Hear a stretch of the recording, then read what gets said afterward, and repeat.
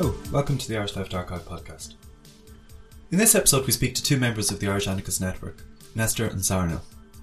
The Irish Anarchist network was formed in 2022 by a number of independent anarchists. We discuss the formation and growth of the network and how they went about organising and structuring it, their orientation towards direct action and the balance between practical activism and theoretical discussion, their own individual backgrounds and attraction to anarchism, and contemporary issues in Irish society and approaches to the far right. You can find out more about the Irish Anarchist Network on their Instagram at Irish_Anarchist_network or Twitter at Crata Ireland, ACRATA Ireland. Our guests also mentioned a trans squat in Dublin, which you can support by getting in touch on Instagram at MACabraTZ. There'll be links to each of those in the podcast notes as well. You'll find the Irish Left Archive at leftarchive.ie. As ever, we welcome your feedback on the podcast and on the project generally. You can get in touch with us by email at contact@leftarchive.ie. You'll also find us on federated social media. So if you use Mastodon or PixelFed or any similar service, you can follow us at ila@leftarchive.ie. And you can also see our profile and posts at posts.leftarchive.ie. So many thanks to both our guests for taking the time to talk to us, and thanks for listening. Thank you both for joining us. So maybe you could give us a bit of background about the Irish Anarchist Network and how it formed to begin with. I can go ahead with that. So what happened was, during the pandemic, we ended up talking online. Some was from various political groups, different groups on the left, but we were all anarchists. So we would chat, like, we'd be more just chatting away about whatever, but it would always be with an anarchist perspective, just keeping up to date with each other. And we decided to have a meet-up, and a few of us met up, and we continued these meet-ups just as more of a social thing, but the topic conversation kept coming up about, like, the WSM, like, what happened to WSM? Like, it's still a massive question. Like, a lot of us would be inspired by the WSM and the work they did, like, And we just decided to form our own group.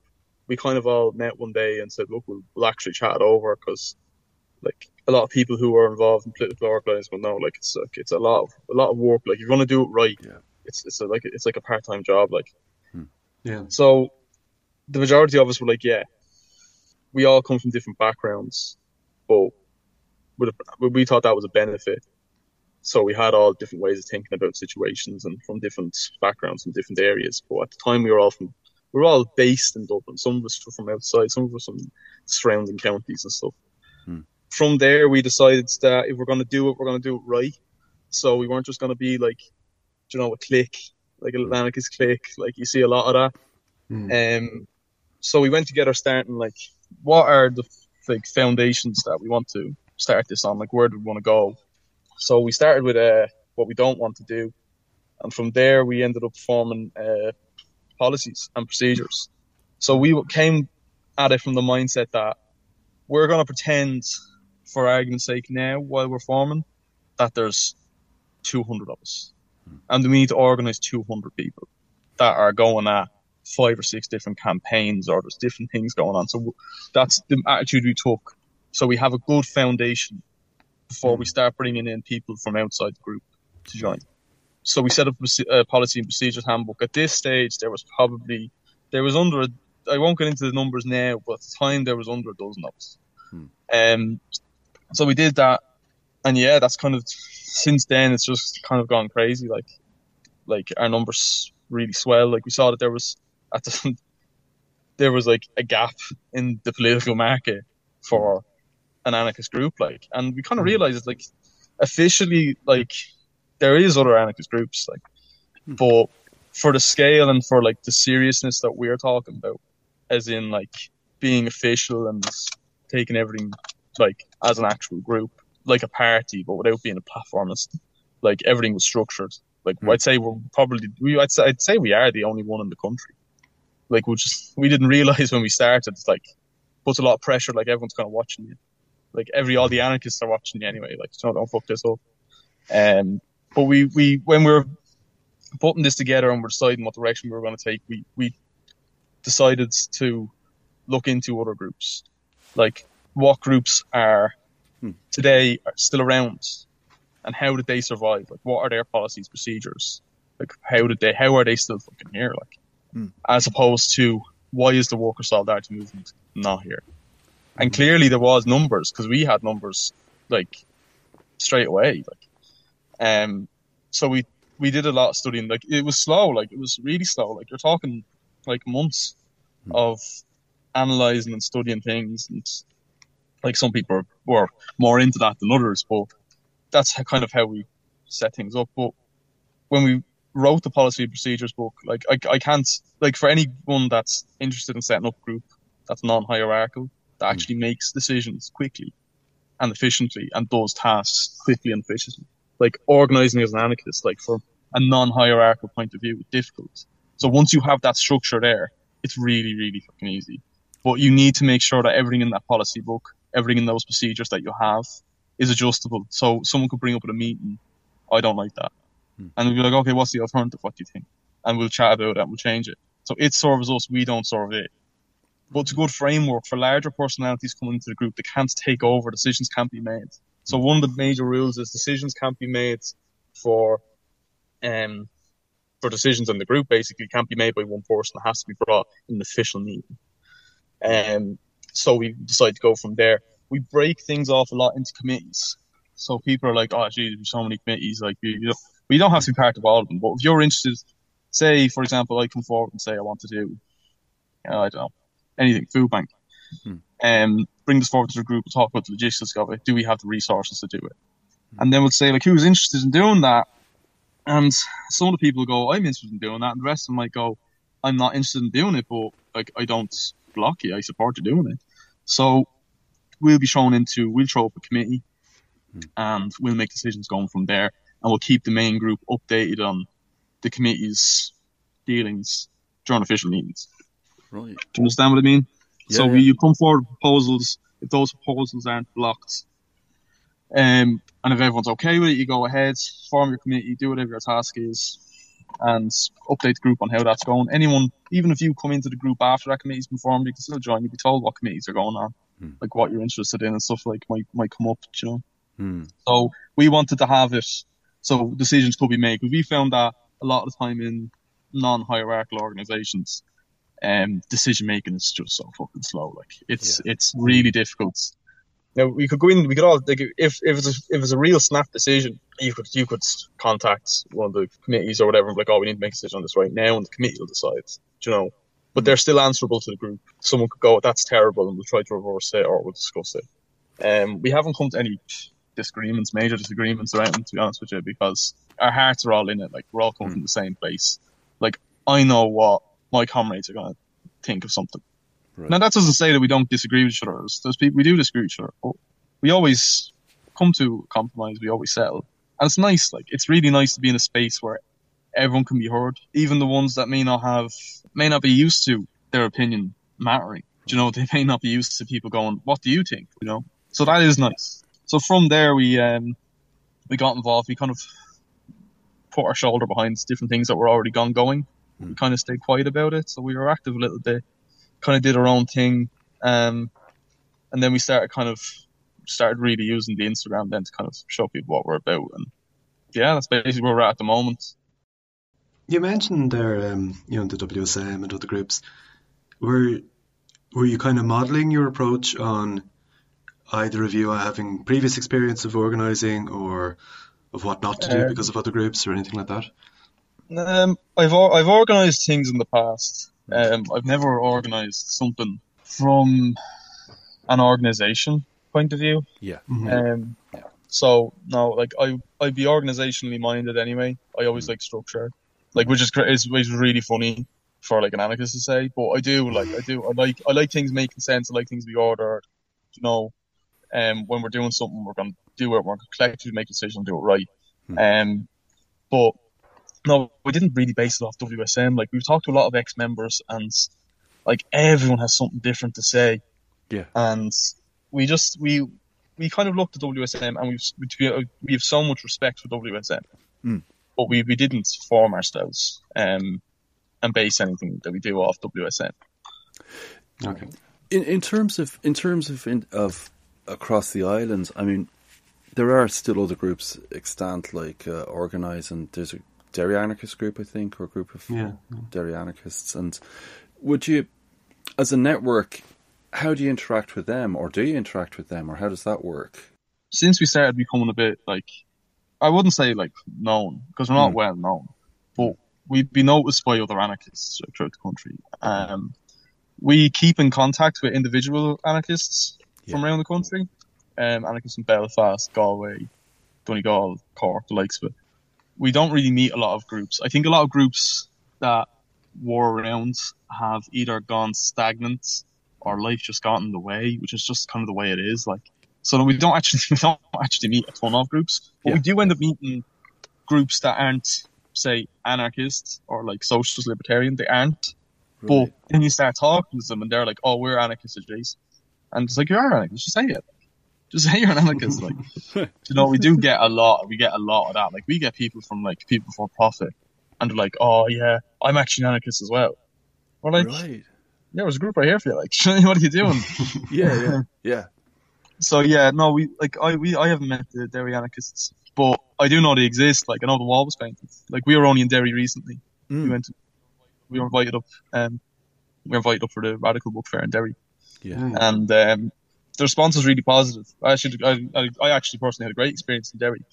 Bloody Sunday March was the next day, so we were accommodated for the night, which was really nice. And we met an anarchist group from, I think they're from the northeast of England. Right. Really nice bunch. Yes. Yeah, clicked at them like they were members. Right. You know, just because we're all just on the same page, and met a lot of interesting politics while we were in Derry, like drinking. We just kind of just went drinking in the pubs and just chatting to people. We didn't give a fuck who we were talking to. We were just down. And that's how politics is done, isn't it? Yeah, exactly. We definitely like to make friends more than we like to make enemies. Like, you know. Yeah. But as far as other groups go, like, we said from the start that if another group came to us, or another set of individuals came to us, that we would give up our policy book immediately, our policy procedures book.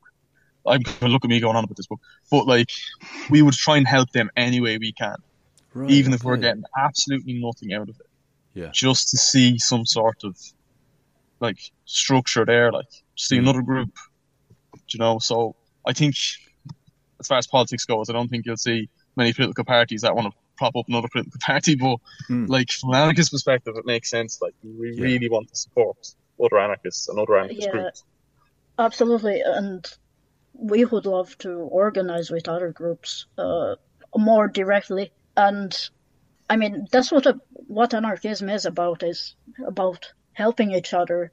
That raises another angle as well. Like, I mean, off the islands, I mean, just in terms of internationally, I mean, is there any sense of his linking up either in a broader European context or beyond Europe's borders? We get contacted quite a bit from anarchists abroad, from online. A lot of it would be through social medias or through different platforms online, and there's always solidarity. Like we would have contact with some members in the IWW. We'd have contacts with, we've got messages from anarchists in Ukraine. We've got we've got sent stuff from, online from from anarchists in Budapest, and we get sent a lot. I'm trying to think now, like, loads. There's always solidarity. Like, you'll find that on the left though when you're talking about radical politics anyway, like, you know. Yeah. But yeah, we do, we get a lot. Like, I'm sure if I reached out, there would always be solidarity there. We don't see ourselves as disconnected at all. Like I'm sure if I left and I moved to anywhere, went to Cologne, I'd probably be in an anarchist group within a week. Right. Because there's such a connection there. Like, you know, the politics is the same, the policies are the same. If they're not, then it's not an anarchist group. Would you regard, like, the IAN's function, in a sense, first and foremost, to promote anarchism on the island, or? Yeah. I mean, in a sense, like, what are your aims? This is funny. We get this a bit. So we have like, we joke and call it a manifesto, like a manifest or a mandate. But like, to be honest with you, like, we wrote it and we found we were quite limited by it. Right. So we can't just ignore it. Like, if the group is happy to do something, we could switch directions on a dime. Like, we're very, like, it's very adaptable. Like, we're very adaptable.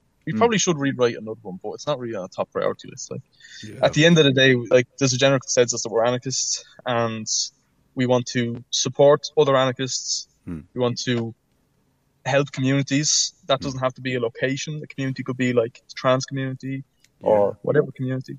We want to help support them whatever way we can, and Absolutely. confront fascism, racism, xenophobia, transphobia, So yeah, we're kind of we're a little bit like all encompassing, but that's not necessarily due to design. But we just kind of adapted. Like, we weren't being like, oh guys, this is what we have written in the mandate, which is like a piece of shit about the mandate. Like, we just, this is an issue that's come up, or this opportunity's come up to help these people, and we're going to just do that. Exactly. We're going to set up a committee for this, or we're going to set up a committee for that. And, you know, like an octopus, we have so many tentacles, like, not a snake. Only go one way. And not only that, it just changes. The situation is different every time, so we gotta adapt. It basically what you said, Nestor. But it's about, most importantly, adaptability, because situations change. Every day is different, and we gotta act on that. Yeah. Would you say, in that case, I suppose that you're more orientated towards the direct needs of activism rather than, say, I don't know, are you spending time discussing your theoretical position in these things, or are you more focused on campaign? That's a good question, actually. I would say the direct need. Yeah, but to be fair though, we do have committees that are solid in what they are doing. Do you know, this is the thing, like, when we're talking about the IAN, you're talking about loads of committees, like, all doing different things and all connected. This is why we're a network. Like, every individual is autonomous. That's why we're a network, you know? So, like, even if someone wanted to do something and the group's like, oh, we don't have the resources or the time, or no one else wants to do it, that individual is more than welcome to do it on their own. We'll encourage it, even if a couple of members are like, I want to do this, and like, we don't have the time. Or like, well, we're not doing it, so we're going to do it. Okay, grand. Totally support you doing that. That's fine. We're just not going to do it with, like, as part of Ian or the IAN, because, like, not using any of our resources, or so, like, yeah, it's a tough one to ask. We react to the ongoing situation, but we always have our committees that are always solid in what they are doing, the work they are doing. So it's a blend of direct activism and then a sort of reflective aspect going on all the time behind as it were. I suppose the reflective aspect is, like, we have meetings, like official meetings, quite a lot, and we've discussed things there. Like, no one comes into the group with, like, bad intent. Do you know, we not to say, like, vetted, but we know who's coming into the group before they've joined. Yeah. Do you know? Yeah. Like, you can join and you'll be like a prospective member or potential member. And it's just so we know, we get a chance to know them and see what they're about, and make sure that they know who we are and what we're about, to make sure we all mend. Do you know, we don't want someone coming in and being like, oh, I actually think ID politics is a load of shite, like, right. And then there's just an issue straight away, like, do you know, so we get to know them really well before they join, or we try to get to, well, we like everyone, well, most of us, to meet them before they join. When you're talking about, like, looking like about, like, a lot of theoretical talk, it goes on in the social setting. Do you know, a lot of it goes on, like, and a lot of it is like, oh, I haven't read that, what did you think of that? Like, do you know, we haven't, but we are all, like, very of the mindset of direct action, I suppose. The only issue we have, like, I think every group is having now at the moment, is with the rise of what's going on, with, like, I don't mind saying it, like, the Irish Freedom Party and the Nationalist Party stirring up divisions in communities. That, I think, we're probably not the only group that thinks this. Well, I think this, in, like, I have to remind you that everything I say, I can't speak for the whole group. Do you know, this is just me as a member. But I personally feel like there's a fear probably in most leftist politics that what's going on now with the rise of fascism in Ireland and abroad as well, I'm sure other groups have the same problem, is that we don't want to take away resources from other projects just to fight them.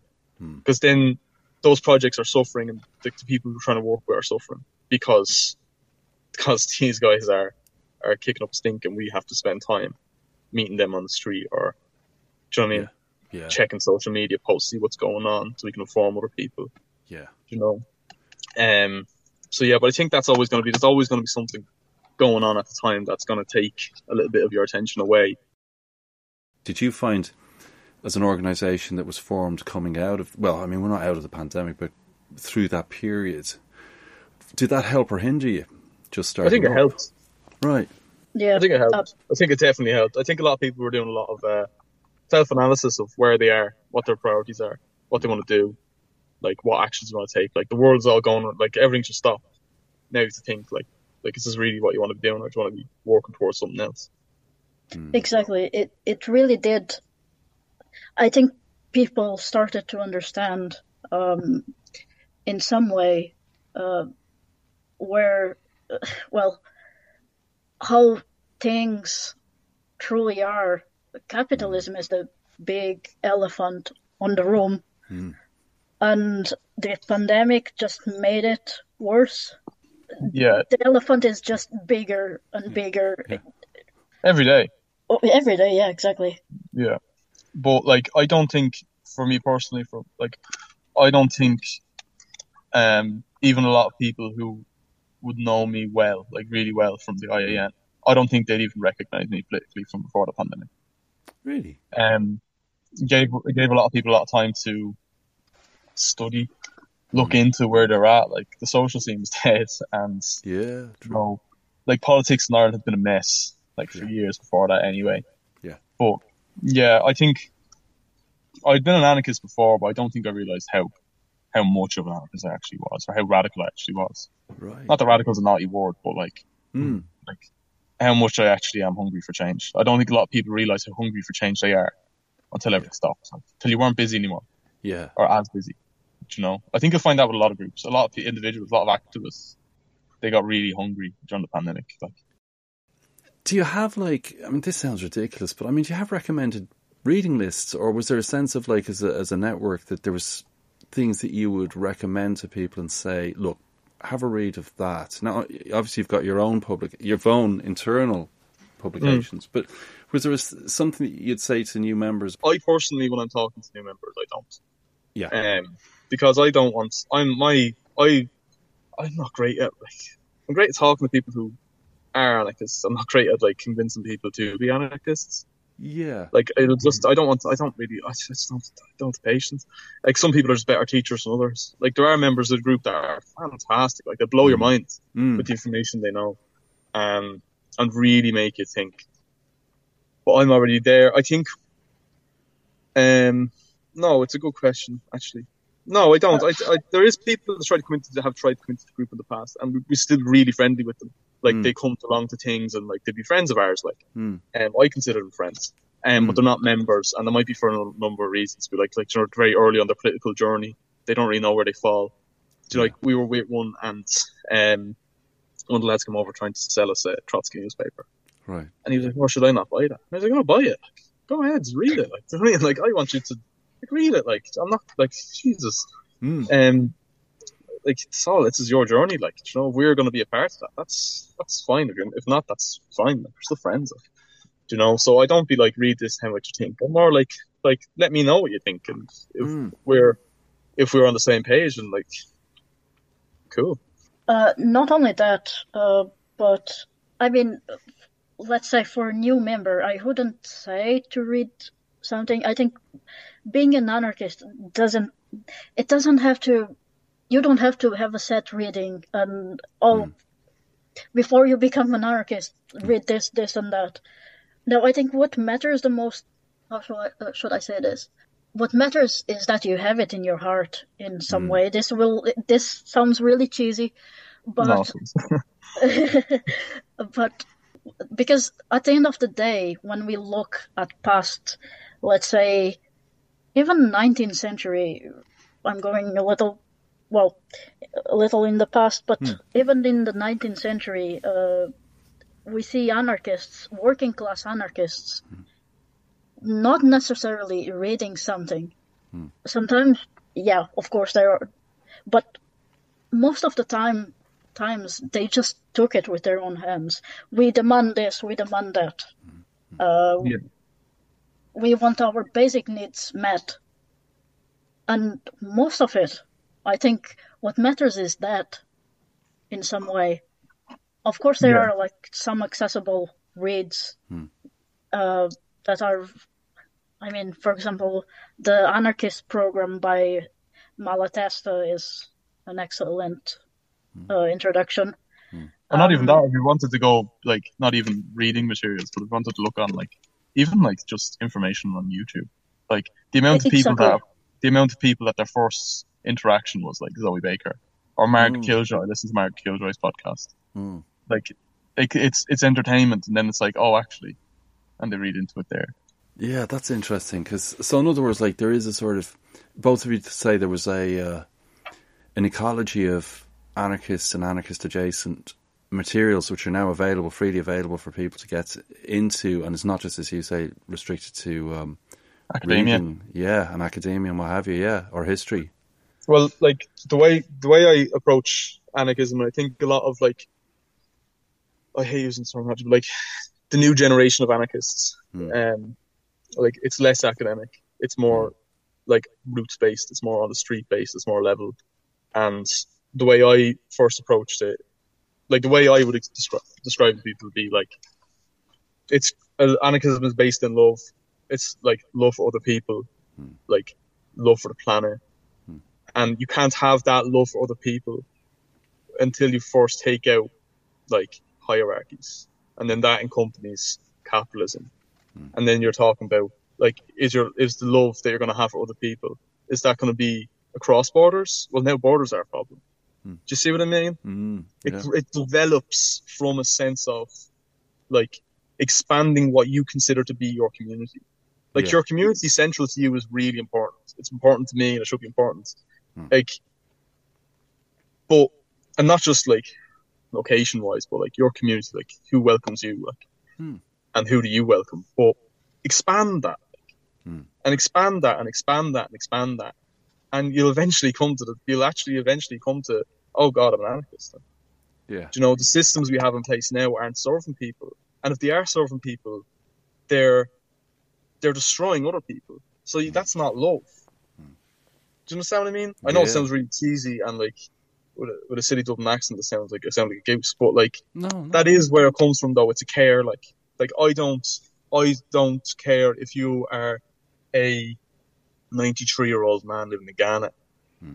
I have so much more in common with you than I do have like not in common with you. Do you understand what I mean? Yeah. Like I care about that person. Yeah.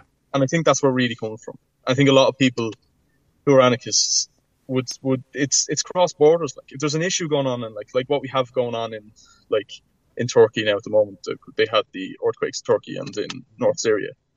Like that's really upsetting. Like, and a lot of people might be able to turn that off because they're conditioned to, because I can't do anything. But you can still care, even if you can't do anything. Like, just care. Like that's really concerning. Like, and that's the humanity in us. Like, I think we just need to embrace that humanity. That's where I would see anarchism. It's embracing humanity, like embracing the humanity inside yourself. Absolutely. I couldn't agree more. It's interesting as well when you suggest, even go on YouTube and look at some stuff that the issue you can have sometimes politically with having that purely academic approach is, well, this is how the right are recruiting, so surely we should be creating channels to other directions via the algorithms and things, shouldn't we? Yeah, 100%. But you don't want to. You see, the problem, like, academia is great for like political studies and like for studying anarchism. Like, if that's what you're into, that's fantastic. But we don't want anarchism as a movement to be solely academic, because all you're doing is isolating people who don't have access to that academia. Like people who, I just can't be bothered reading through. Like, I'm not reading a book every week. It's just not happening. Yeah. Or someone who can't read, or someone who doesn't have access.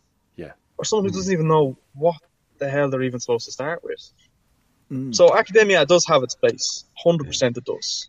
But well, you don't want to be reinventing the wheel, like, so you need to know what came before, 100%. But that's like academia isn't where the whole movement should be based. The whole movement shouldn't be based around academia. Yeah. No, like that's just not the way. Like if you're gonna isolate people from the working class, like some people can study anarchism, they can do it 40 hours a week, and they've done it like 20 years, and that's what they do. Other people like have jobs or kids. Or, like, Yeah. You're isolating Exactly. those people. Like you're not an anarchist because you haven't read these 300 books. Yeah. Do you know, like, come on, like. Yeah, true. And most of the change is done in the streets. Not to say that, of course, there are, and like Nestor said as well, academia is a really important part, but most of it is done on the streets. And not to say, even if you can't go to the streets, you can still be part of it in some way. And every part is essential. Every part is essential for the change to happen. But we can't solely just focus on academia as the, I guess, the savior.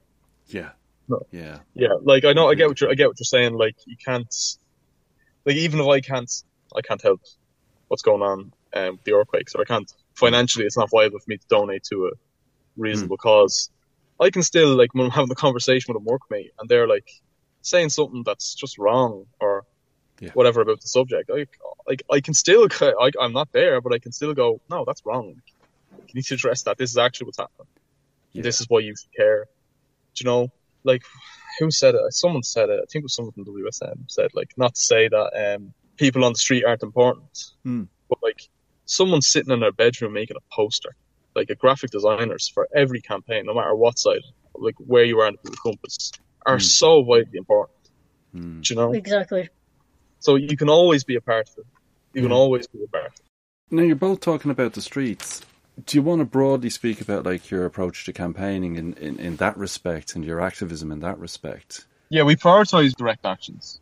Yeah. So direct actions, when we say the streets, we mean like going out into the field, or like, do you know what I mean? It's all the same thing. It's like actually got to leave in your bedroom, like actually doing something on, you're not working, like, so that could be anything. During the really bad cold snap, we tried to raise together some people to donate timber for people who need it. Like it's a source of fuel that people can heat their homes with. Like not everyone has. Yeah. I mean, to burn it, but like it's something. Like, do you know what I mean? If we're gonna go down that road, we're gonna be like, oh, we need heat, no, we need gas canisters. We were like, no, we'll focus on timber right now. And we got a few donations, and people reached out, and we went and we dropped it to them. Some of our members had cars, so we went out. Some people collected it. Some people went out, dropped it in cars, and then there was a remainder that some of us went out, and we were like, just in case we don't make enough, we'll break up some pallets. We'll go into industrial estate with pallets just sitting around, skips, and we'll break them up, sort of burnable chunks. We'll bag them up, and we'll make up the difference if we need it. And we actually had people reach out to us even then. Like we didn't have anywhere to put it, so we ended up putting them in drops around the city.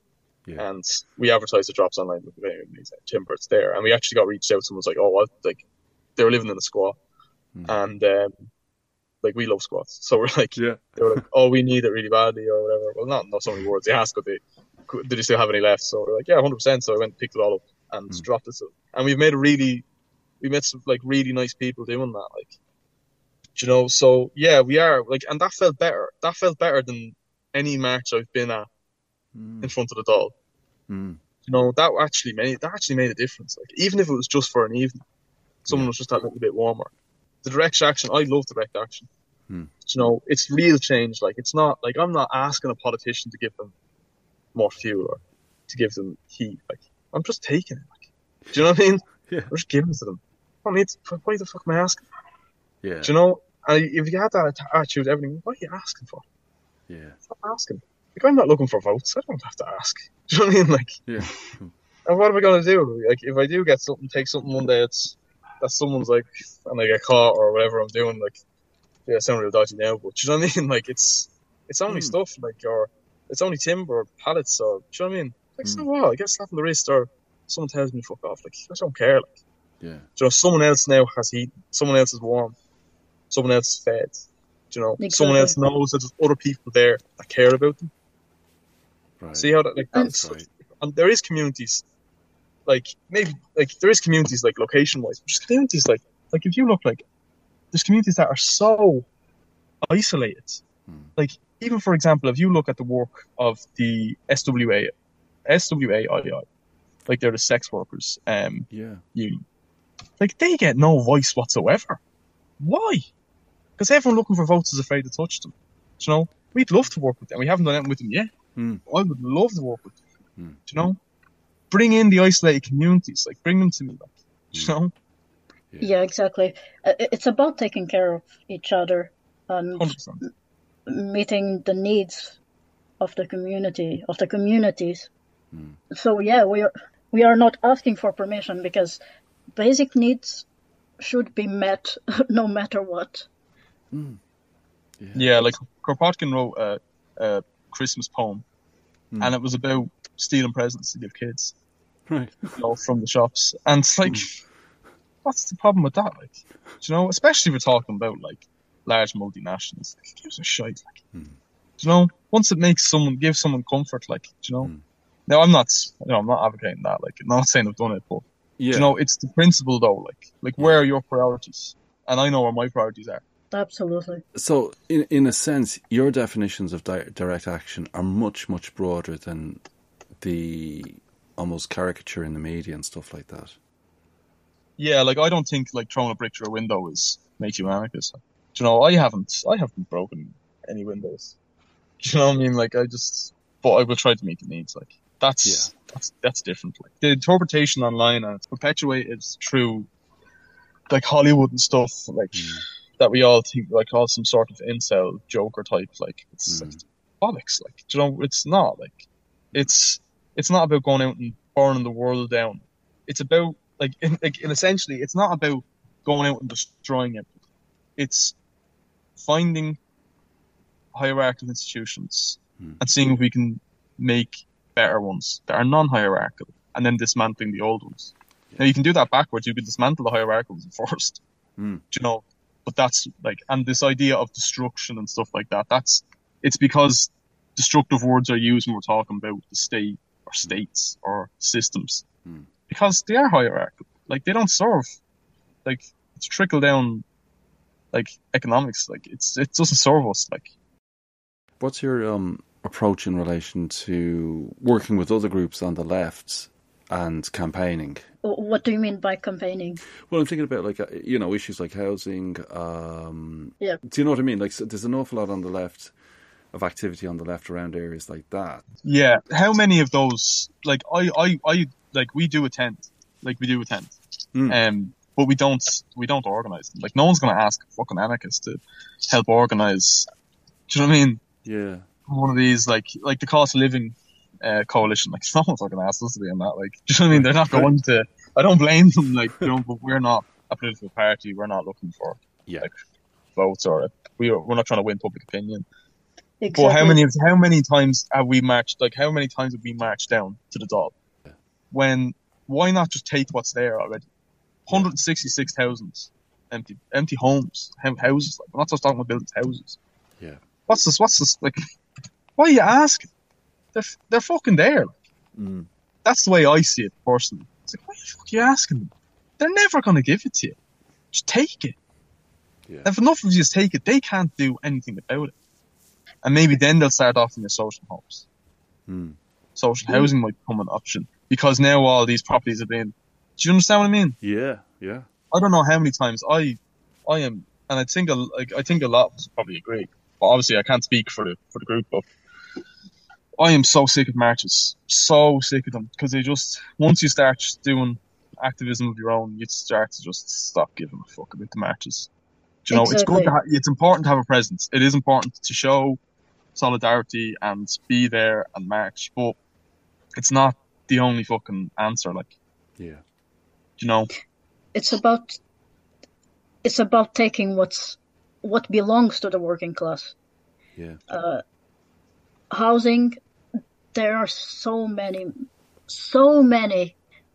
empty houses, and I think everyone in this country just needs to even take a 5-minute walk and finds at least one empty house. 100%. You can walk through rural Ireland and you'll come across an empty house. Oh yeah, Like, that's absolutely. crazy. Like, that's madness. How do we have so many people in the streets, in the cold, possibly dying of not only of hunger, of hypothermia? How can we let them die when the answer is right there in front of our eyes, when we are just taking what's ours, what should be ours? Yeah, like, the way I think of it is, like, if you're looking at the way investors are treating the country's property market right now, like, to them it's a portfolio piece. But for every one of those properties they own that's in their portfolio, there's a family who isn't living in that house. Do you know, you compound that now to where we're at the moment. Do you know, like, we're talking again about priorities. My priority is for the family who are seeking a home, not for someone's portfolio. Do you understand? Like, I don't care about your portfolio. I never cared about your portfolio. I care about this family. Even if I don't know them, it doesn't matter. Do you see what I mean? When we even look at the statistics, for example, threshold was, I remember this past summer, reading that threshold in an hour was dealing at least 3 evictions. And this is just in an hour, which is alarming. Yeah, it's extraordinary. Like, if you ring threshold right now, actually, because I know about this, if you ring threshold right now, they might not answer the phone. And it's not because they don't want to, it's because they're dealing with other calls. Like, you know, that's scary. Like, that's bad. That's really, really. I think because we're like, Jerry, do you know about the frog sitting in the pot of water and it starts to boil? They don't know till it's too late. Yeah, completely. We are now that frog who knows it's too late. It's been boiling. It's been simmering there. Like. And now we have the rise of fascism. Now we have a generation who are looking at going abroad. Yeah. We have another generation above them who are houseless. Like, and if they don't buy a house in the next 10 years, they will never own a home. And they will constantly be exploited by landlords for the rest of their life. And they know that. Yeah. Like, that's dire. Like. And that's just housing. I could go on about pretty much every, like, the government policy, like, in Ireland has been a shambles. Everything's been a shambles. Like, transport's in shambles, healthcare's in shambles, housing's in shambles, education's in shambles, farming and agriculture's in shambles. It's all in fucking shambles. But if you go down to the street and you ask them what they need and what they want, I guarantee it's achievable. You can just take it. It's there. Like. Yeah. But it's the asking. I'm tired of asking. Like, those houses, the working class built those fucking houses. Every stick of furniture in that was built by a working class person somewhere in the world. So why the fuck isn't it ours? Exactly. When you have a parasite class that they have a piece of paper that says they have dominion over it. We already had this dominion situation already and it led to a revolution. And now we're straight back to where we were. Maybe not to the same severity.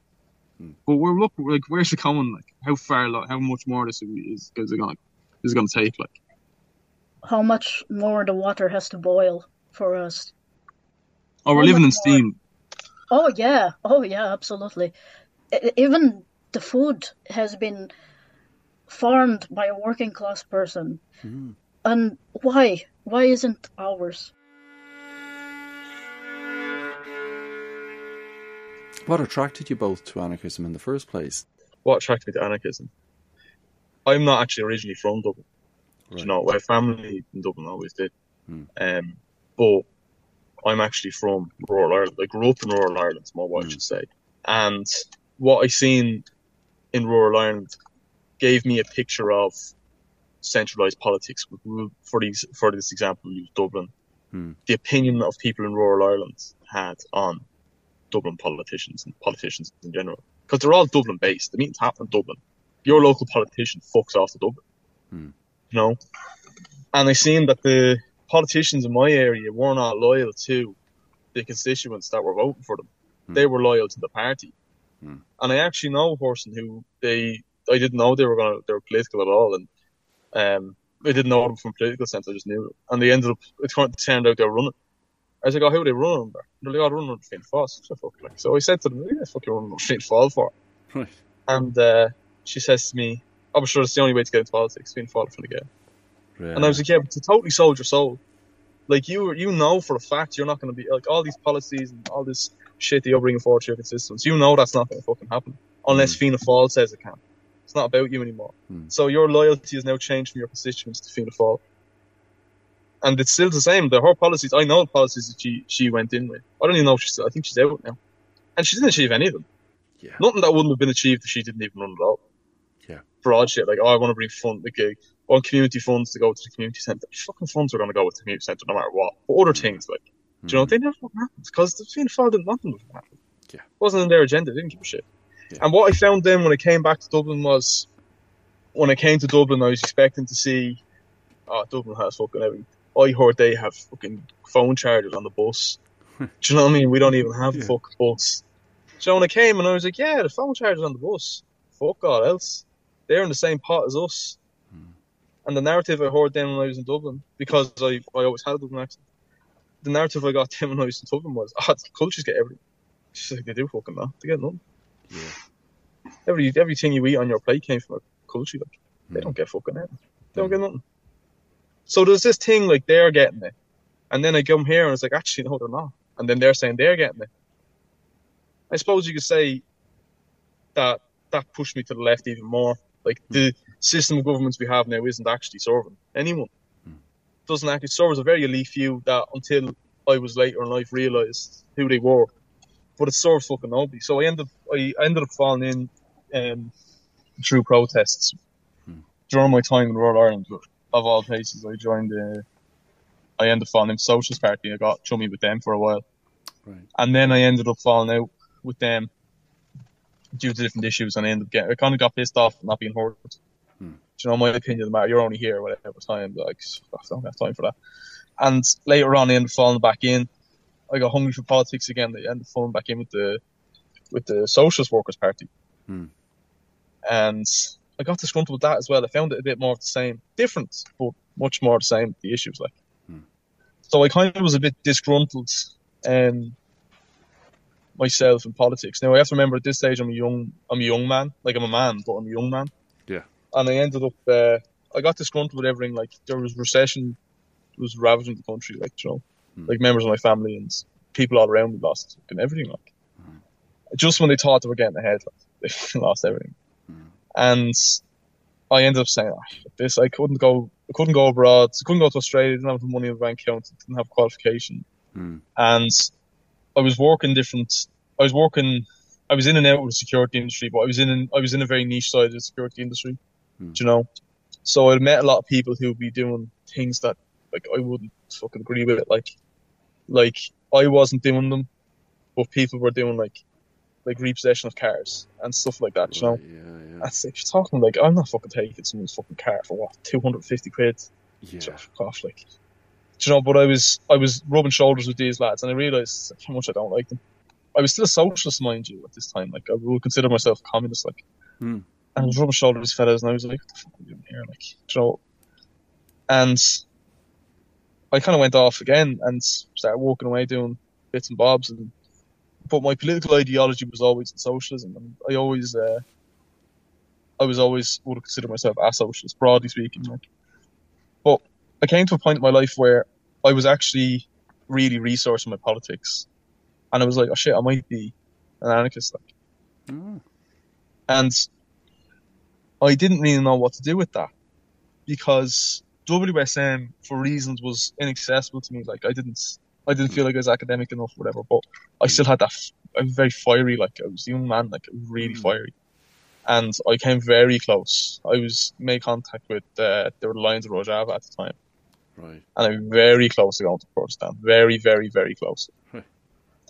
But whatever happened, there was something going on internally, and the communication with them became slow. It was probably something to do with one of the assaults that was going on. There was so many. But I ended up reconsidering, but I still kept the politics. I was still like, oh, what's the story of Kurdistan? Started reading into it. Started reading about the anarchists that went from America to fight in Kurdistan, coming from the UK, and coming from Ireland. And I started to realise, oh shit, I'm an anarchist. Like, do you know, what does that mean? I'm actually a proper anarchist. Like, you know, I knew I was an anarchist, but I didn't realise what that meant. Like, I knew I didn't like hierarchies. I know I wanted a better system of governance. So yeah, I ended up falling into that. And then during the pandemic, once I was always comfortable knowing there was an anarchist group. WSM is there. You know, it's always there. We have a presence. And once they fell apart, I got really upset. I was like, oh, fuck. Now there isn't a presence, you know? So that's kind of when I started talking to people online. Anarchists in Ireland. Anarchists abroad as well, but the anarchists in Ireland are obviously the ones I met up with. Yeah. And we ended up forming what we have now. That's really so it's that's more about my background. Like, that's probably the way I see things. You know, I'd probably be a bit more aggressive in my attitude towards things because it's probably upbringing. Like, yeah. You know, I've always been from a working class environment, like whether it be rural or city, like.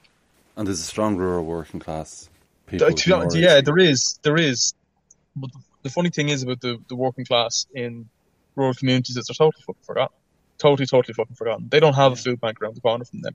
Yeah. They need to get to the food bank in the next town, or if they're out like outside of town, they need to get to the food bank. And if you need a food bank, the fuel you need to get there, you don't have. Like, you're totally forgotten. Brian Hanley said about, like, you know, there's these pools of radicalism that are completely ignored in rural areas. And it's what you're saying there. It's almost by the nature of the place, but also that obviously throws up barriers as well for people to be radical. Yeah, they don't know what to do. They've never experienced it. They probably don't even know what their politics are. They just know they're angry. I'm not saying that about all the ones I met. They wouldn't even be political. They just know they're getting fucked over. Like, yeah, but they don't feel like something they can do about it. But there is, and in anarchism there is. Like, so some socialists might say, oh, maybe if you campaign with the Socialist Party in your area, you might get, like, that's not an answer for them. But mutual aid, like helping, like communities, rural communities have to help each other. Like, everyone's always watching the road. And people always laugh when I tell them that, like, as if they're paranoid. But they're not paranoid. They're just keeping an eye on each other. Yeah. And I think in the city we don't have that as much. Do you know? I haven't seen John in a few days. Call down John Seasy, alright. If there was an old bachelor, we should call them old bachelors. I don't know if we called them that in Dublin. Old bachelors be lads who never married or a widow. Yeah. And, like, people call into them to make sure they're okay. Like, they'd be checked on. That wouldn't be an organised thing. People would just do it. Like, just check them. Yeah. Or the pub would always be, like, where I was, and it would always be, Jesus, where's Pat? Like, he's not over here. Like, someone would fly out and see his Pat, right? Like, yeah. Do you know? So that's already there. They just don't have a name for it. Like, they just call it community. But I don't think they realise other communities don't have that, like, do you know? I think that's, I actually never thought about that as much as I did right now. I don't know, Sarah, do you want to talk about where you came from? Yeah, certainly. That'd be brilliant. Well, I'm not going to say where I'm from, but I'm not Irish.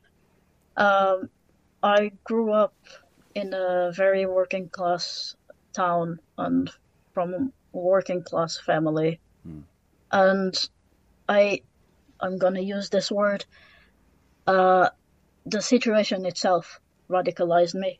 And at first I thought I was I identified myself as a socialist. Now, this was 10 years ago.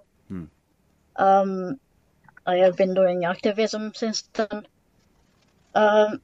But it didn't quite hit what I was still.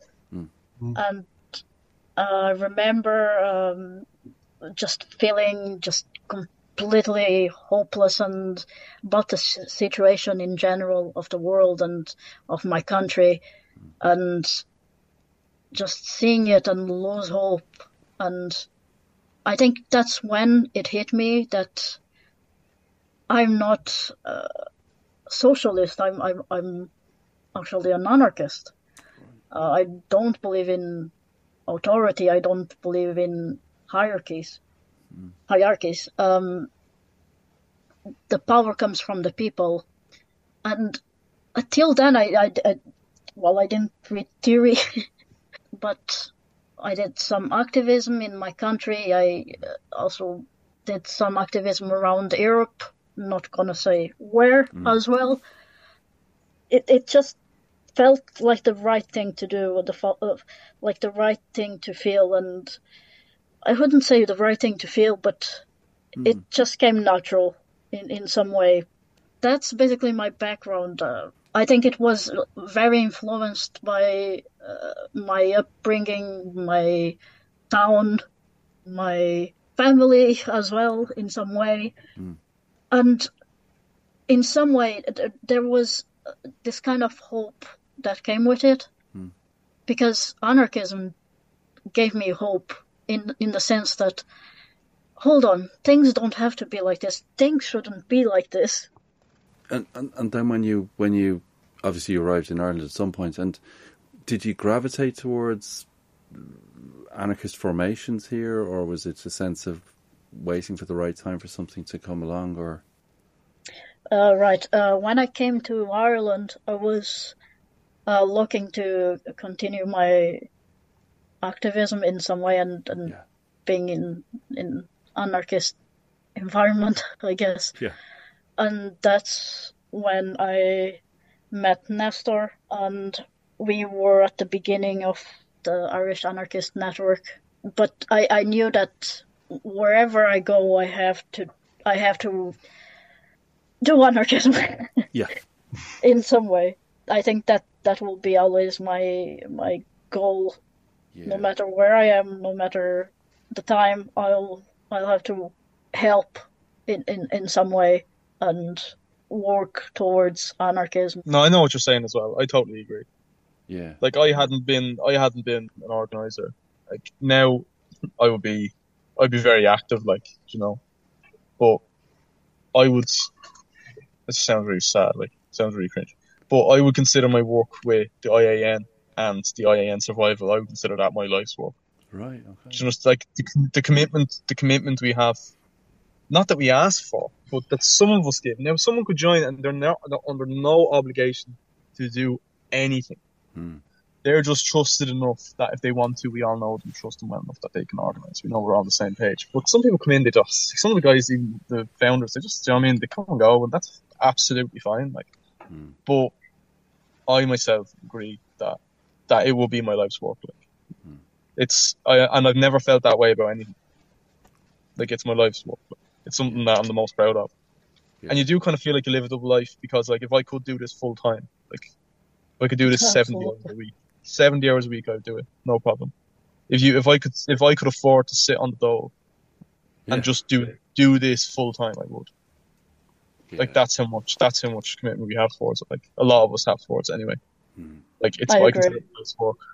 When I'm an old man, I look back on this. I won't look back on the jobs I have. I don't really care. That just means it's an end. But on working with people and helping people. Now I say help, I don't mean charity. I mean like be mutual aid. Like mutual aid is not charity. Like, like I would be charitable. Like, but I want to put people in a position where they can help themselves. I'll help you help yourself. Like teach them how to fish. Like, if you can't help yourself, I want to change your circumstances to which you can. Like, but that's really that's what I'll like. There's a few loves in my life, and that's one of them. Is this like is the IAN? Like, and even if the IAN fell apart, I'd say the next day I'd be organising something else, with someone else. Oh, absolutely, same. 100%, no doubt in my mind. Like, we're not going anywhere. Like, for both of you, I mean, you've both had different political paths in a sense into this. Where would you see it, say, 5 or 10 years down the line? I mean, is there a thing, and I'm not talking about like the structure or any of that, I'm just saying like, in a sense, there's obviously continuity, the formation, and that's important, but I presume you'd like to see it get bigger. I mean, that'd be one thing. Does that make sense? And I think we're all of the mind, now obviously I can't speak for everyone, but I think we're all of the mind from what I can gather, that we would rather have like 10 solid members than have all the members in the world that just are in and out of it. Yeah. Now, like fucking way over 10 was what we started, but we would rather have 10 really solid members. You can do so much with 20 or 50 as opposed to 1,000 flakes. Like, do you know? Yeah. I would like to see it grow. At the moment, we're of all different ages as well, which I think is a thing that any political movement should be like. That's brilliant. Like, I want people I'd love to have someone 90 in the group, because their lived experience and my lived experience are not the same. But that doesn't mean that's a benefit. To have different colours, different ages, different sexualities, different genders. That's fantastic. Because now you have 1,000 eyes. You just don't have 2. You've like 20 heads, 20 brains. Do you know what I mean? Yeah. So I think we're getting to that point now where we're recruiting broad spectrum. Like there's anarchists popping up, and they're different ages, different backgrounds, from different economic backgrounds as well. Like, you know, and it's giving us a much broader way of looking at things, much bigger ideas. And I'd like to see that continue. Like, as opposed to growing. It's a good question. I would like to see it grow. Yeah. It has grown a lot. Like, to be fair, we're not a year old. No, I think people are talking to us, like talking to the Dairy Book Fair and stuff. Like, we're not a year old yet. Like, do you organise across the island? Yeah, I suppose we do. Yeah. We work. We try to. Do you mean north and south of the border? Yeah. Yeah, we would have connections in Northern Ireland, and we'd have connections. So we don't see the border. You see, this is the thing. Well, like, this was what I was going to say. Like, yeah. Yeah, we don't see the border. Like, exactly, no borders. Yeah. No, we don't give a shite. Like, don't see the border. But that puts us in a unique position because we've met anarchists from that would be living in unionist areas in Northern Ireland. No, and I can work with them. Like, do you know, like there was anarchists. I can't say who they were, but there was anarchists that we met and we marched with on Bloody Sunday. Yeah. And from unionist areas, and they have a different set of difficulties. Like, totally, they find extremely hard to work in their communities, and they have to find a way. Yeah. Do you know, and really good experience, but they're leftists as well. Like, first, and they wouldn't have a problem going down to the Bogside and marching with Bloody Sunday. Like, do you know, because they're against the state, and a lot of their neighbours where they're living, I suppose, would see them as traitors, but they don't, because they don't recognise the British state or the Irish government. Like, they don't recognise either of them. They recognise people on the ground. These people were killed. I'm gonna march with their families in solidarity. Then they were killed by a state that I don't agree with, and I'm gonna march in solidarity. It was lovely to see as an experience because we get a lot of this rhetoric of now with fascism on the rise, of the Irish flag being used as a symbol of like the right and what's ours, and us and them. And then when I was marching with these people, and like some of these people had lost their losses is unmanageable. Like, they've lost family members, and it was in their community. Yeah. And I'm marching with them. I'm marching with dissident Republicans. I'm marching with socialist Republicans. I'm marching with Maoists, and like all different spectrums on the left. And there was LGBTQ flags. Yeah. There was Palestinian flags. There was Ukrainian flag. Do you know what I mean? And because it's one struggle, like, do you know? And I think a lot of people who are like, get them out and all, like, I don't think they realise, like, do you know, the people who actually sacrifice the most know it's one struggle, and you're just a fool playing a martyr, like. Yeah. So it was refreshing, especially for the time that we went. It was refreshing. Yeah. And I want to add,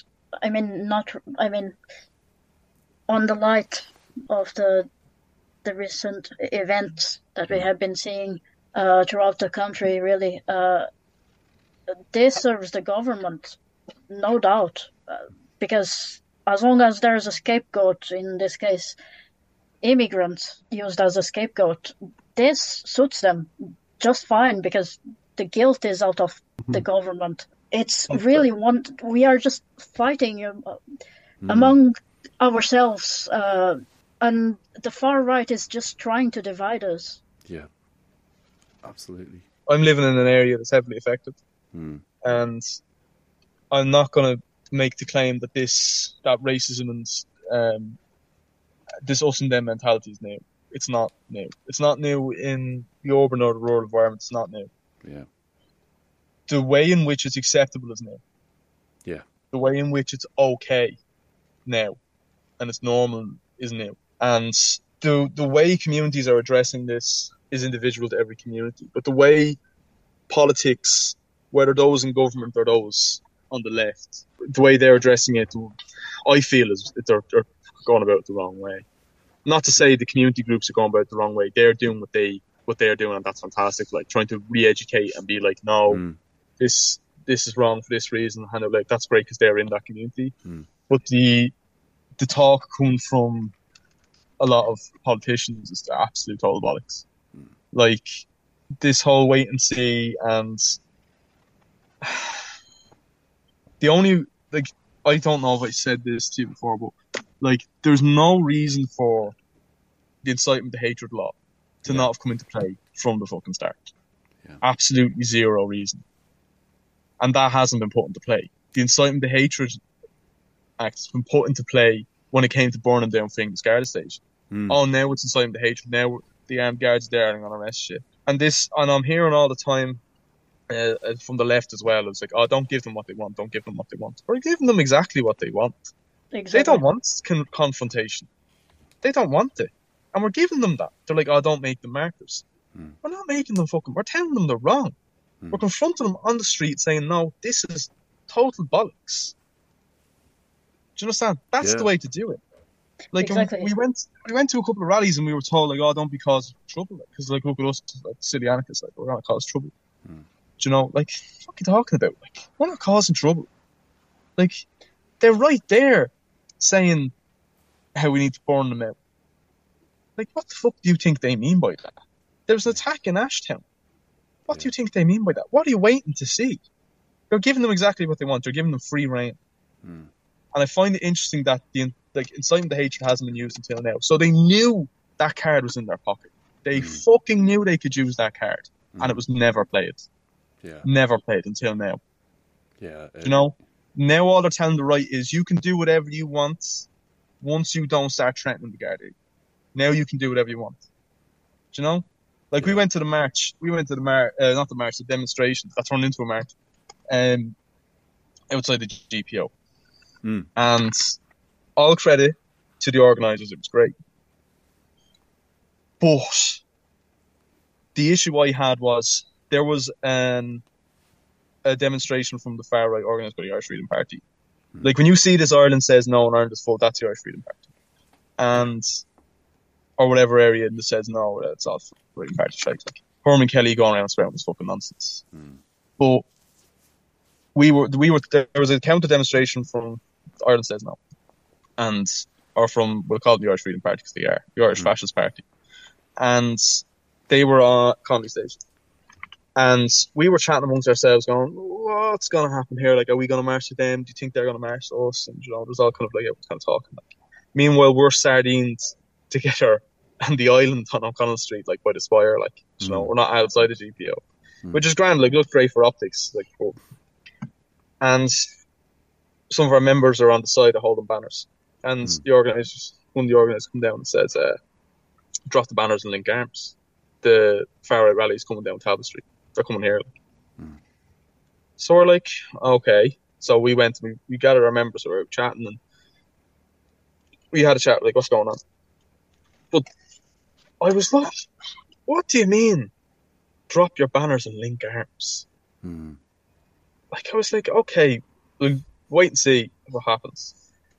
And it was kind of a bit of no one showed up, so they might not. And then came around, they did come around again, the organisers came around again. So yeah, link arms, link up, very serious this time, link up. They might have fireworks, link arms.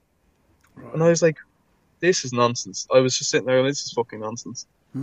So you want us to stand here in a sardine tin all linking arms while we're getting chucked fireworks at and being called fucking God knows what. You know, you're giving them what they would. You think you're fucking winning doing that? Oh, I'm the better man. Bollocks. They're going to spin that online as the weak, liberal, left, snowflake. Do you know what I mean? You're giving them exactly what they want. Exactly. The only time I've seen Nationalist Party members, because we have people that monitor Telegram constantly. Like, it's actually outrageous the amount of stuff on it. If anyone ever wants to really know what these people are saying, go onto Telegram, go onto the site and see some of the absolutely vile stuff they're saying. And the only time we've seen doubts rising, this is actually pre-Telegram, this would have been on Facebook at the time. The only time I saw doubts rising from Nationalist Party members was when, what's the Nationalist Party leader? What's his fucking name again? That weasel. Yeah, I know what you're talking about. Call them thou who should not be named, the weasel. Yeah. When he got a milkshake thrown in his face, and he was all over Facebook. That was when I seen most people like going, oh, look at the state of this, and oh Jesus, like, that's the leader we need. Do you know? Now people have forgotten that, and now he's on Telegram again quoting Mein Kampf. You know, like, actually quoting Mein Kampf actively, like. You made a fantastic point there earlier about, like, how social media is so much a part of this, and yet, like, nothing's being done. It's like you said about incitement to hatred, nothing's being done. Exactly. Yeah, and it fits into the narrative, like you can't, like, the guards are not fucking stupid. Like, you know, people who think the guards are stupid are in for a big surprise. Don't underestimate the ability of the guards. Like, not that I agree with them, I don't, but do not ever underestimate them. Like, they know exactly what laws what. They know exactly how to get you for what. Yeah. Do you know, I could pull up to a traffic stop and I could have everything in order. They'll find something. They know what laws what. But now all of a sudden they don't know what to do. The bollocks. This fits into government narrative. What we have at the moment now is we have a group of people who are taking pressure away, taking news coverage away from the government. Perpetuating this idea. Fucking government has been fucking us the whole time. Like this, the housing crisis has been gone. How long have we gone? 15 years has this been building up? Yeah, easily 20 longer. Do you know what I mean? Like, yeah. So I'm not getting into conspiracy theories, but there's clearly a systematic failure here. Absolutely. You know? And it just happens to benefit those who should be blamed. And I just find that extremely suspicious. Yeah. And I don't see how, of all the people getting the blame and, we don't give them what they want, why are they not addressing Facebook? Turn around to Facebook. After all the shit Facebook's been in for this, turn around to Facebook and going, what the fuck are you? They have offices in Dublin. And no one's turning around and going, we need to have a meeting with Facebook. None of these politicians that care about the communities they're supposed to represent is going, we need to have a meeting with Facebook. We need to have a meeting with Facebook. This is all being perpetuated on Facebook. Yeah. Absolutely. Why are they allowing this? Why are they allowing the algorithm to pick this up? Because it fits into the narrative. It doesn't suit them to disrupt it now. Absolutely. And I want to remind that even people's inaction and silence is basically a friend of, because you are just giving them platform, you are just giving them everything. And even in regards with the Gardaí, they are protecting the status quo, the government itself. So this fits. It fits just fine. Yeah. It fits just fine. You have this amount of anarchists out on the street, or this amount of socialists out on the street.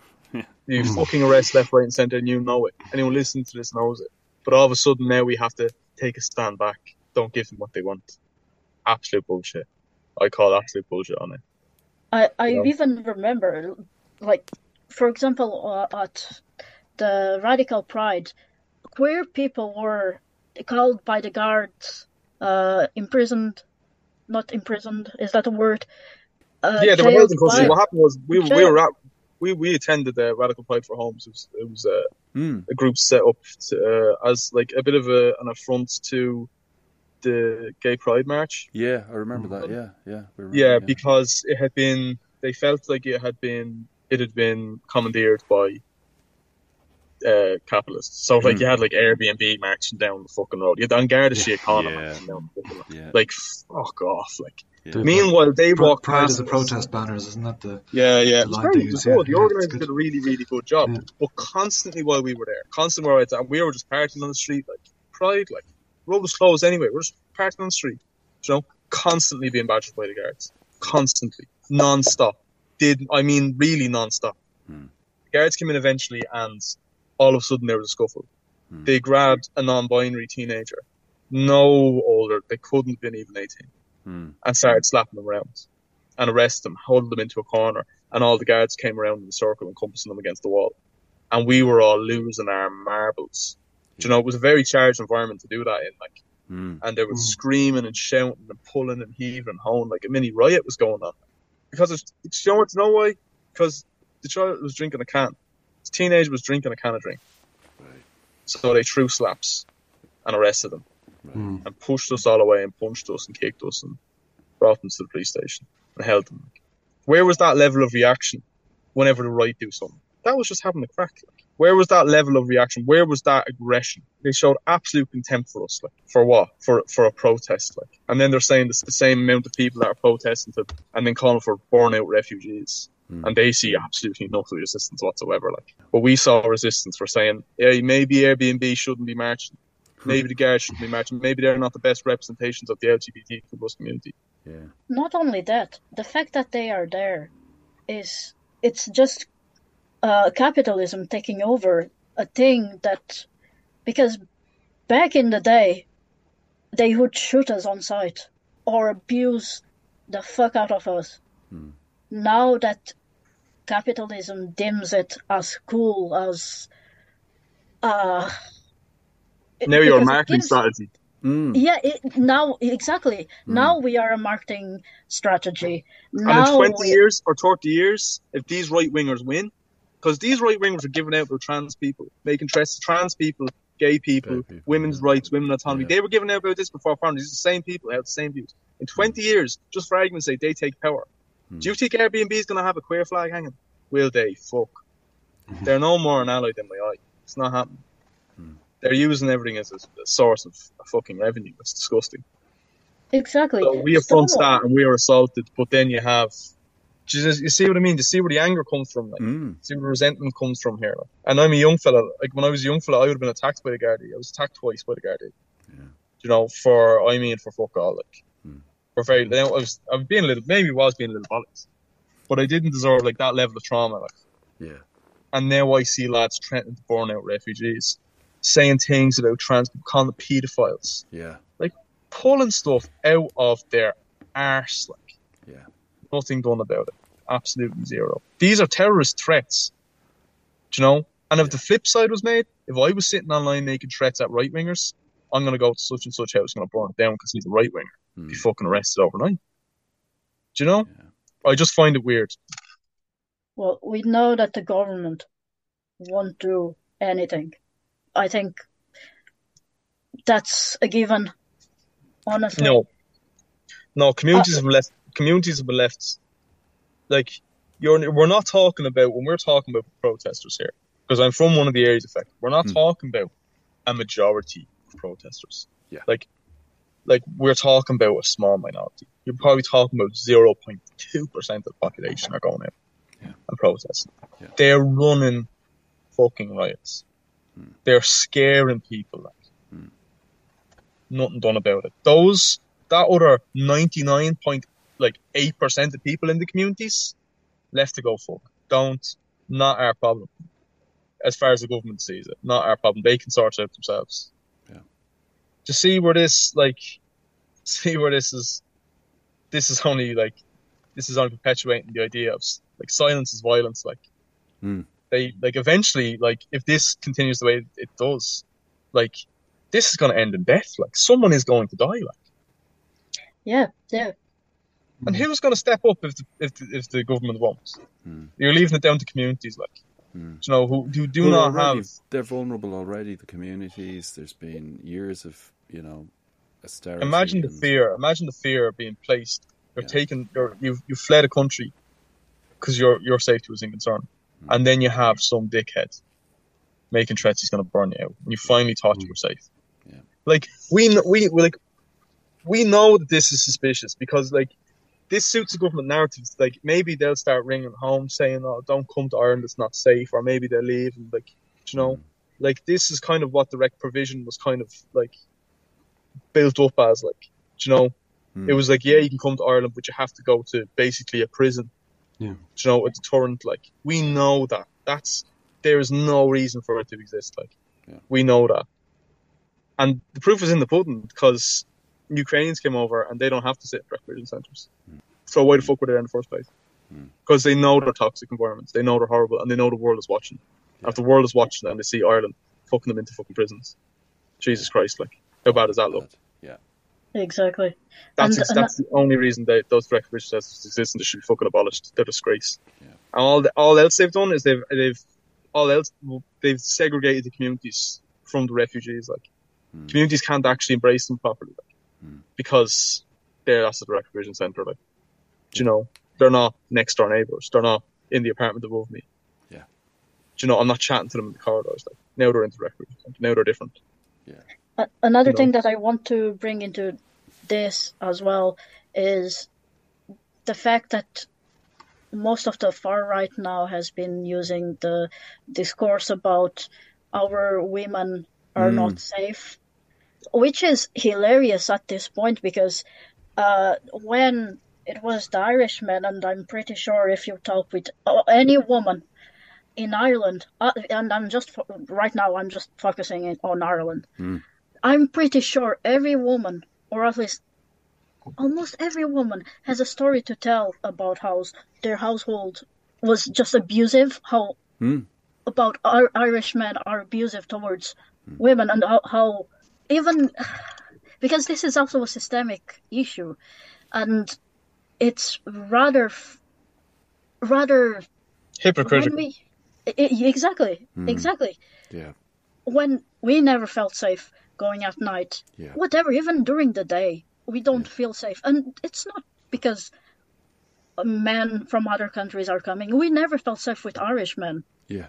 It's as clear as water. Like this is, and when we look back, for example, just 20 years ago, we have the case with the about the laundries, which want to be brought back by the Nationalist Party. They've said that don't be brought back. So who the fuck is protecting women there? They're protecting their ideal image of a woman. Yeah. Which is not the same fucking thing. Well, it's what you say, Sarah Null, as well. Like, there's a level of hypocrisy there, which is impossible. They know it's bollocks. They know it's a fucking game. Do you know what I mean? But they're winning. Because it's very powerful. It's amazingly how powerful that gendered kind of discourse is. Unfortunately. 100%. Yeah. 100%.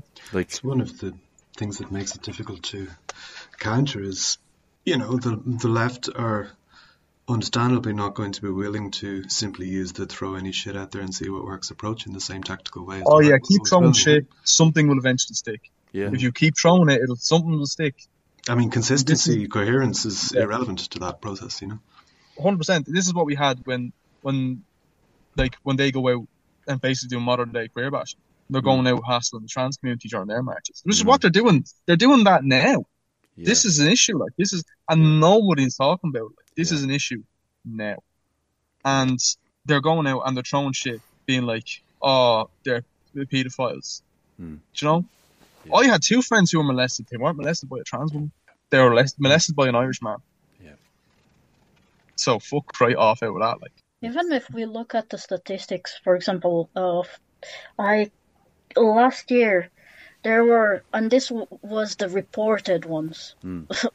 So there's many more. There were at least 2,770 cases of sexual assault. And this is just in a year. That's underreported ones. It's grim, isn't it? Yeah. It's grim. It's very grim. Yeah. It's really grim. But we can't address these issues now because we're being attacked from the other side. Yeah. Do you understand what I'm saying? And it's a tactic. It's the old tactic of flood the zone of 100%. shit. You know what I mean? 100%. So everybody's off their balance all the time because, and as you guys are saying, both of you, Sarah and Esther, there's so many other issues that have to be dealt with, but it's just like there's no time to do it almost at this particular point. Now we find time. Some things like you just have to ignore them. Like it's just bollocks. Yeah. But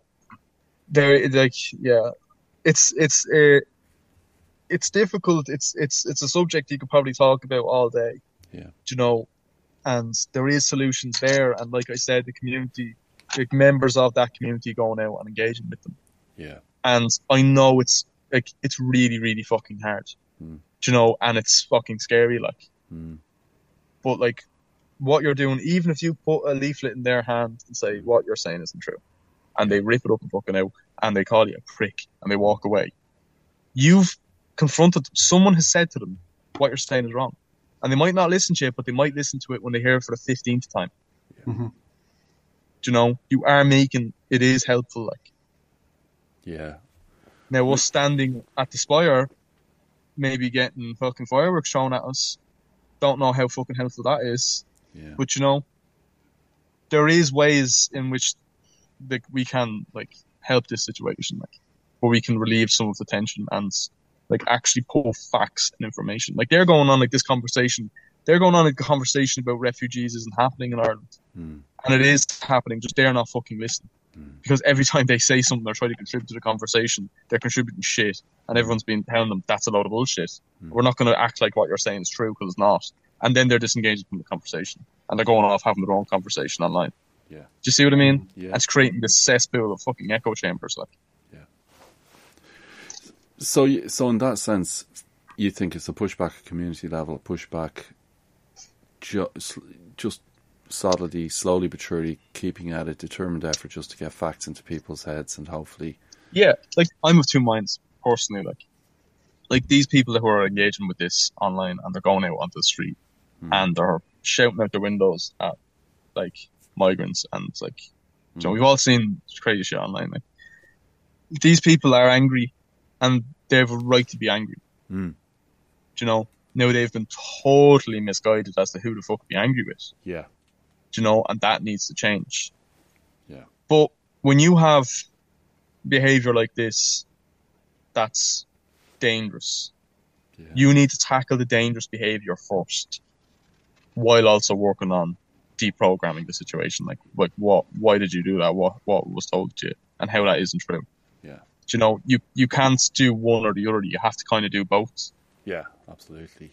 We're trying to, like, there is communities that do an absolutely fantastic job engaging with them and saying why this isn't true, and but we have nobody scalding, going, that what you're said there is fucking disgusting and it's not acceptable. Yeah. And it won't be accepted. We have no one saying that. Yeah. We have no one saying if you throw fireworks into this crowd there's going to be serious repercussions. Like, we have no one saying that. Yeah. We have no one saying that if you go down to the camp and you attack them, there's going to be there's going to be serious repercussions. Like, no one is saying that. Yeah. So it needs a bit of, like, that's the way I feel about the situation. I'm sure people that are working from other sides, like community workers, will say different because they grew up with these people. But if a dog bites, a dog is biting you. You need to recognise the fact the dog is biting you. And the dog is going to do serious damage if you let it keep biting you. Like, I'm thinking about it from the perspective of, like, they're coming for the immigrants now. They've come for the trans before. They've come for women's rights before that. Like, all these issues are going to start coming back in. They have the hooks in. Do you know what I mean? They have the hooks in, these people about immigration. Now they're going to start off with, let's protect women, protect women, protect women. Next is going to be protect children. Next is going to be protect the babies, the unborn babies. Do you know, now we're just fucking regressing. I'm worried about those people. I pity the just going out onto the road screaming profanities at a Garda station and saying they're going to burn down refugee centres. I pity them. But my major concern is for vulnerable people who are in the crosshairs, like, and we need to really shut this down. Like, this needs to stop, like, fucking now, like. Yeah. And what we're doing so far isn't stopping it. Exactly. That's just the way I feel about it. Yeah, but it's now, and it has to be now. It has to be now. We can't let any more seconds of it.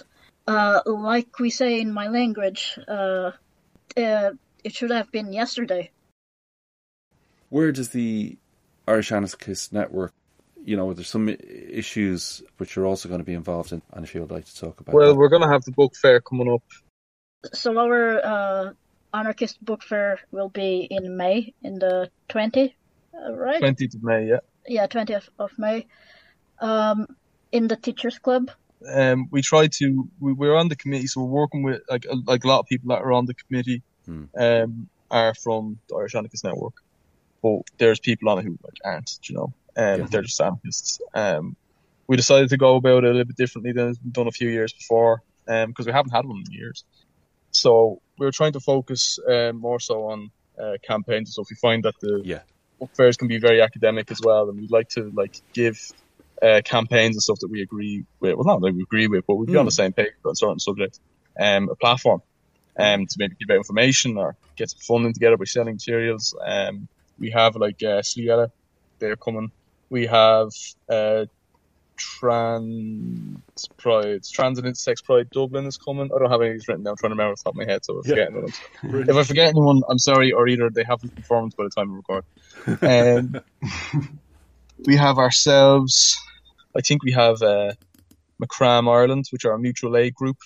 Right. McCram, like, they make stuff. They're a craft group. They make stuff and they use the money from mutual aid projects. Really interesting. That's brilliant. Yeah, it's cool. Yeah, we have a few groups coming. I think this small trans library is coming as well. I threw it all up on the Instagram. If anyone's interested, it's Dublin Anarchist Book Fair on Instagram. Yeah, but we have a few people now confirmed. It should be quite the affair, to be honest. So in a way, that functions as on the educational side of the. It does as well. Yeah, participation 100%. in it. Yeah. Yeah, 100%. But it's also, like, trying to reach out to people who are politically driven in the direct action mindset as well. Like, you know, like, you won't find any fucking political parties at it. Like, but you'll find a lot of people who are on the ground doing the work, like, you know, and they don't get any thanks. They're doing the work because it matters to them. Yeah, you know. So it's a good way of connecting those people, not just to us, but to each other, and to members of the public who want to come along as well. Before we sort of finish up, maybe you can tell people how they can get in touch if they're interested in the network and finding out more. You can get in touch through our Instagram or our Twitter. You can kind of be kept up to date on like stuff that we've done. Like, not all of it is up. We don't put up everything, but there's a good chunk of stuff there. And it's at Irish Anarchist Network. Pretty easy to find. Mm-hmm. Yeah, the Twitter is Crata Ireland.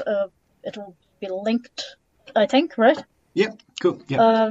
And I just want to give a quick shout out. There's a squat as well seeking funding. And you can find them if you can get in touch with them via the Instagram and DM them if you can give a donation. And that is Macabra. Okay. So Macabra on Instagram. You can get in touch with them. They're all trans squad. They're really interesting. They're doing good work. Brilliant. I appreciate your support. We'll stick all those in the notes then. Listen, we just want to say thanks a million to Sarah and to Nestor, both of you, for coming on and talking about both your own experiences and about the IAN, and it's been fascinating. Yeah, thanks so much. Really appreciate it. Thanks so much for having us. Yeah, thank you for having us.